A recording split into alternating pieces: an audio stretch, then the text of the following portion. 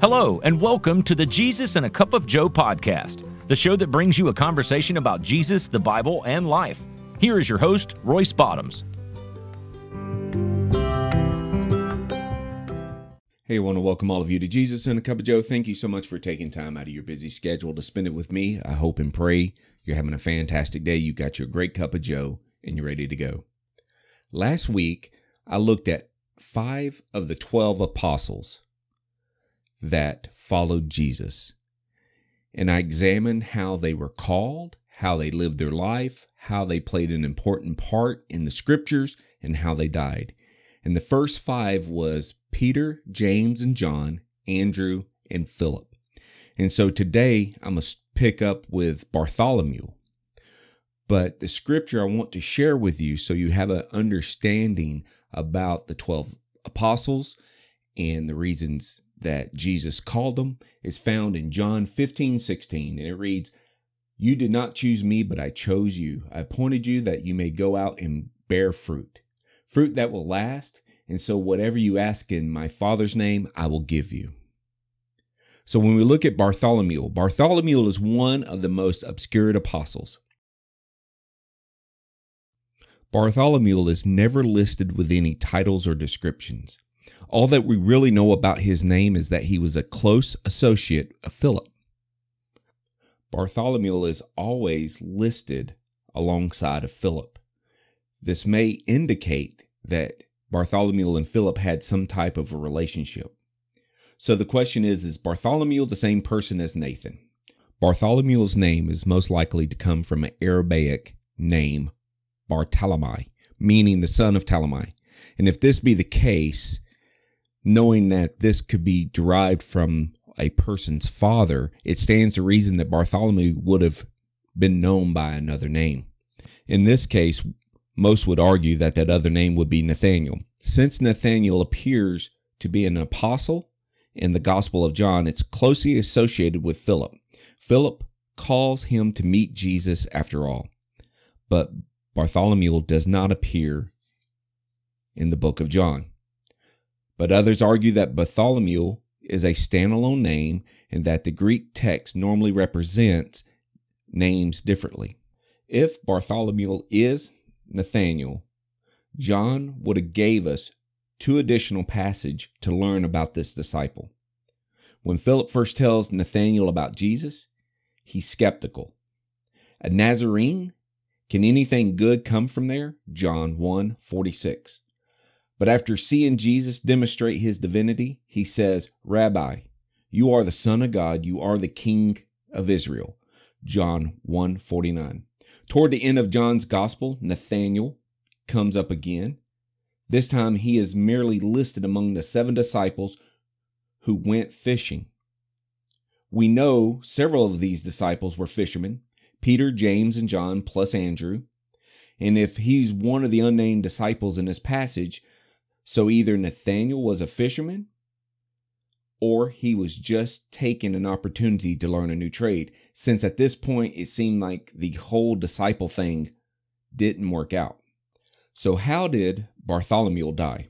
It's most likely the apostle Bartholomew was probably martyred, but there are several explanations to his death. The most popular is also the most gruesome. Bartholomew was allegedly skinned alive and then beheaded.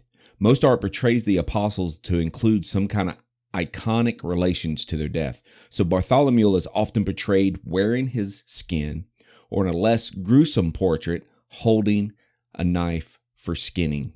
Other accounts suggest that he was beaten then crucified. He was crucified upside down. He was crucified then taken down before he died and then skinned alive and beheaded. Or just beheaded.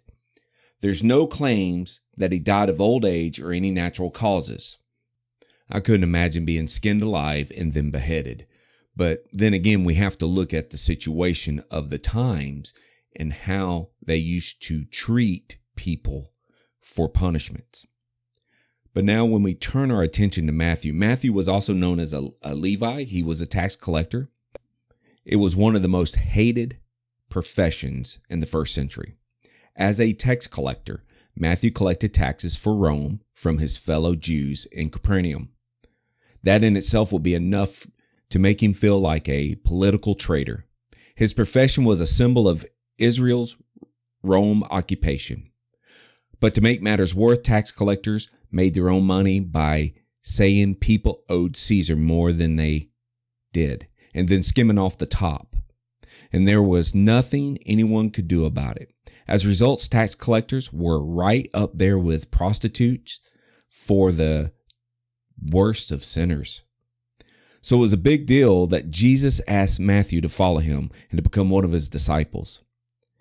With Matthew being asked to become a disciple, painted a powerful picture on how God partners with all kinds of people, even those you least expect, to accomplish his purpose. And despite the fact that Matthew would have been considered a religious outsider, Jesus brought him into the inner circle of what we eventually become the world's largest religion. Despite the fact that Matthew is one of the better known disciples, he's actually only mentioned 7 times in the Bible. Matthew is one of the few apostles whose calling is recorded in the Gospels. All 3 Gospels have their versions about the same account. As Jesus went from there, he saw a man named Matthew sitting at a tax collector's booth. "Follow me," he told him, and Matthew got up and followed him. Matthew 9:9. As he walked along, he saw a Levi's son sitting at a tax collector's booth. "Follow me," Jesus said. The Levi got up and followed him. Mark 2:14. After this, Jesus went out and saw a tax collector by the name of Levi sitting at a tax booth. "Follow me," Jesus said, and the Levi got up and left everything to follow him. Luke 5:27-28. This doesn't tell us much other than he was a tax collector in Capernaum, and since Capernaum is where the encounter takes place, but you can notice that Mark and Luke call the tax collector Levi, or Levi's son of Alphaeus. Since there are parallel passages and the Levi is never referred to again, Mark and Luke both include Matthew in the list of apostles. It's pretty safe to assume that Matthew and Levi are the same person. Most likely Levi refers from the tribe Matthew was from, but it was also because he had a Greek name Matthew and his Hebrew name of Levi, similar to how Paul was also known as Saul. Since Matthew Levi was a Jew employed by the Romans, this would not be surprising. Immediately after calling Matthew to follow him, Jesus had dinner at Matthew's house. Many tax collectors and sinners came to eat and dine with Matthew and Jesus. When the Pharisees saw this, they tried setting a trap to prove that Jesus was a fraud. Upon hearing this, Jesus said, "It's not the healthy who needs a doctor, but the sick. Go and learn what this means. I desire mercy, not sacrifice. For I have not come to call the righteous, but the sinners." Matthew 9:10-13. The Pharisees see Jesus hanging out with the worst of the worst, and they assume that this is a reflection of his character. But as we all know that this was not the case. Jesus wasn't eating with the tax collectors or the sinners because he was a sinner too. He was eating with them to demonstrate God's mercy and to mend the brokenness that came along with being treated by religious outsiders. Did Matthew write the Gospel of Matthew? The Gospel of Matthew's author is anonymous, but Matthew the Apostle is traditionally considered the author. The early church claim he wrote it, and he contributed to, according to Matthew, as it was added possibly as early as the 2nd century.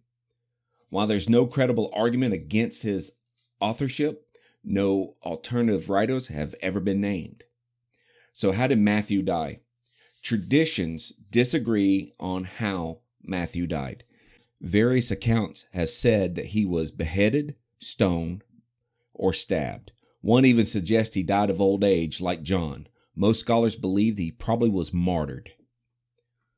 So now we look at Thomas. Thomas, perhaps the best known as Doubting Thomas. He famously doubted the resurrection of Jesus and told the other disciples, "Unless I see the nail marks on his hand and put my finger where the nails were, put my hand into his side, I will not believe." John 20:25. Then Jesus appeared and offered to let him do just that. After seeing Jesus in the flesh with his own eyes, Thomas proclaimed, "My Lord, my God." Jesus responded with one of the most powerful statements about faith in all the scripture. Because you have seen me, you have believed, but blessed are those who do not see and believe. John 20:29. Thomas's moment earned him the nickname of Doubting Thomas, which evolved into a term for anyone who needs proof before they believe in something. Honestly, that's all you really need to know about Thomas. He's not a major character in the Bible by any means. He's only mentioned 8 times in the entire New Testament. 4 of those were the list of the 12 apostles. And although the early church people would have been happy to fill in the details of his life, few of those details are relatable. But the Bible does tell us a little about him. Because what Thomas did, it helped lay the foundation for faith-based believing. So we still use that today. We still use the approach of having faith in something that we haven't seen but we believe in. So how did Thomas die? For such a minor apostle, the church tradition is remarkably considerate about his death. And as the early church calendar reads, 3rd of July, St. Thomas was pierced with a lance in India. So the Christian traditions specify that this took place July 3rd, 70 AD. And the Act of Thomas says that he was martyred by a spear in India. No other traditions exist about Thomas's death. So now we look at James, the son of Alphaeus. James is only mentioned in the 4 list of the apostles. So all that we can say for sure about him is this was a really common name back then, and he is the son of someone named Alphaeus. Pretty much everything else that we know about him is speculation. There are numbers of details that can't be proven by one way or another. So the main question surrounding James is we can assume that he is the same person as 1 or 2 of the other James that are mentioned in the New Testament. He's obviously not the same person as James, the son of Zebedee, who's also known as James the Greater. His name appears on the same list, but have different fathers. But there are 2 other James mentioned in the New Testament. James the Less, James the brother of Jesus. The early church assumes that both of the James are all from the same person, and the strong link is arguably between James the Less and James the brother of Jesus. But if James could be linked to one or the other, it would be reasonably dissociate with all 3.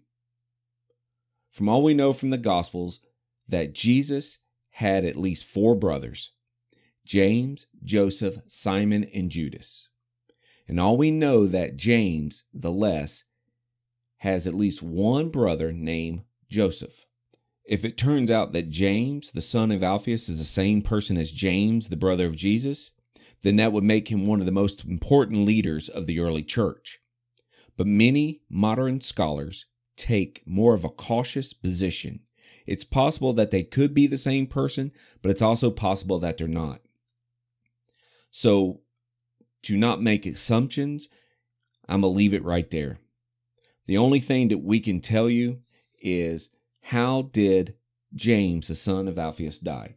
Since the early church placed all 3 James together and really mix up their history, it's very impossible to separate them. So to try to look at the way he died can be very difficult to do. Some have said he was crucified in Egypt, where he was preaching, and others say he was stoned to death in Jerusalem. However he died, it's pretty good odds that he died as a martyr. Now we turn our attention to Jude. Jude the apostle is also known as Jude of James, Judas of James, and some have identified with Jesus' brother Jude and the traditional authors of the Epistle of Jude, but the Bible does not tell us that the Judes are all the same people. As for James, the son of Alphaeus, there's not much that you could say about Jude without assuming that he is the same person as before. It's true that Jesus had a brother named Jude, and just like the James, Luke distinguishes them, or attempts to, because he has to be able to separate Jude from Judas Iscariot. So, as we can see with James, the son of Alphaeus, and with Jude, with the names being mixed up in the early church having a tough time recording the history, we can sit there and say that it's very difficult to figure out everything that we need to know about Jude. The only thing that we can do is we can see that most traditions assume that Jude the apostle wrote the epistles of Jude because he assumed that he is the same person as Jesus' brother Jude. But unfortunately, Jude was not a super common name. Thus, this relies on assumptions. Today's scholars still have mixed opinion on this authorship. So I want to go ahead and stop right there and tell you, I understand how confusing it may be when we're looking at James and Jude, because we identified at least 3 Jameses in the Bible, and we identified at least 2 Judes. And it's very difficult to try to separate them two.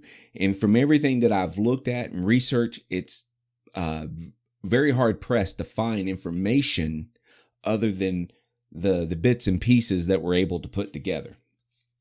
So now shifting gears and looking at Simon the Zealot. He's only mentioned by name in the list of the apostles. Little is known about him. Some says he belonged to a Jewish sect called the Zealots, who were bent on revolution, and they were looking for the Messiah to violently overthrow Rome. Or he may have simply been an overzealous person of the Mosaic law, or zealous for Jesus and his teachings. The Bible doesn't tell us what the zealot signifies, so no one can really say for sure. So how did Simon the Zealot die? There's numerous accounts of his death, but the earliest records came from centuries after his death. Like many of the apostles, it's hard to conclude exactly which traditions, if any, could be trusted. Some said he died in the kingdom of Iberia. Some says he was martyred in Persia in 65 AD. And others said that he was crucified in Samaria. So we are not sure how he died or anything else about him. So the last of the original 12 disciples is Judas Iscariot. He's one of the most widely known disciples. His infamous betrayal of Jesus for 30 pieces of silver, which led Jesus' death to the cross. Today, Judas is still known as the ultimate traitor. Judas appears several times in the New Testament stories, while the gospel writers are in agreement that he betrayed Jesus. They present various takes on his motives or circumstances surrounding his death. Judas Iscariot may have been considered good with money or trustworthy because somehow he would always end up as the treasurer for Jesus and for the disciples. Ironically, the first passage that tells that he was in charge of the group's money also tells us that he was completely untrustworthy. But Judas Iscariot, one of the disciples, said, "Why is this ointment not sold for 300 denarii and given to the poor?" He said this not because he cared about the poor, because he was a thief and having charge of the money bag he could use to help himself to where he put it. John 12, 4-6. This is partly the reason why many people believe that Judas Iscariot betrayed Jesus out of greed. During the Last Supper, Jesus claimed that one of the disciples would betray him and then tells Judas, "What you're about to do, do it quickly." John 13:27. Somehow none of the other disciples picked up on this. They all assumed that he had something to do with being in charge of the money. Each of the Gospels gives a slightly different version of the moment Judas betrayed Jesus, but the main thread goes like this. Judas met with a chief priest and agreed to betray Jesus. Matthew 26:14-16. Jesus goes to the Garden of Gethsemane to pray. The disciples keep falling asleep. Matthew 26:36-34. Jesus arrives with an armed mob sent from the chief priest and points out Jesus and greets him with a kiss. Matthew 26:47-49. Shortly after Judas betrays Jesus, he tries and fails to return the money to the priests. Matthew 27:3-4. So how did Judas Iscariot die? Judas Iscariot's death was unique among disciples. Why James, the son of Zebedee, was the only apostle martyred in the Bible, Judas Iscariot was the first to die. His death is also one of those got you moments that people talk about when they talk about contradictions in the Bible. The Gospel of Matthew says he hung himself. So when we look at Matthew 27:5, it says, "So Judas threw the money into the temple and left, and then he went away and hung himself." The chief priests then used the money to buy a potter's field because it was blood money and they could not put it back into the treasury. But Luke records a different death of Judas in Acts 1:18 and 19. With the payment he received for his wickedness, Judas bought a field where he fell headlong and his body burst open and his intestines spilt out. Everyone in Jerusalem heard about this and called the field in their own language the field of blood. Some people make it a point to try to reconcile the two accounts, suggesting that Judas hung himself, and then when the rope broke, his remains hung there until his body decomposed. But we still are not sure exactly on how he died. So now we're going to look at some other followers of Jesus. Paul, who is also known as Saul, is easily one of the most widely known biblical figures, and he wrote most of the New Testament books. He often appears on a list of the most influential people who've ever lived. Paul did more to help spread the gospel throughout the world than anyone else in the early church. But he wasn't one of the 12, and he probably never encountered Jesus during his earthly ministry. Before his dramatic conversion, Paul was a member of the Pharisees, a group of religious elites who opposed Jesus and persecuted the followers. Acts even records Paul watched and approved while people were stoned the first Christian martyr, Stephen, to death. On the road to Damascus, where Paul intended to arrest Christians, Jesus appeared to him and saying, "Saul, Saul, why do you persecute me?" And then the Lord told Paul, "Get up and go into the city where you'll be told what you must do." Paul was struck blind, and Jesus used the man named Ananias to restore the sight in Jerusalem. From that point forward, Paul became the apostle to the Gentiles, and he claimed Jesus as specifically calling him to reach all non-Jewish communities.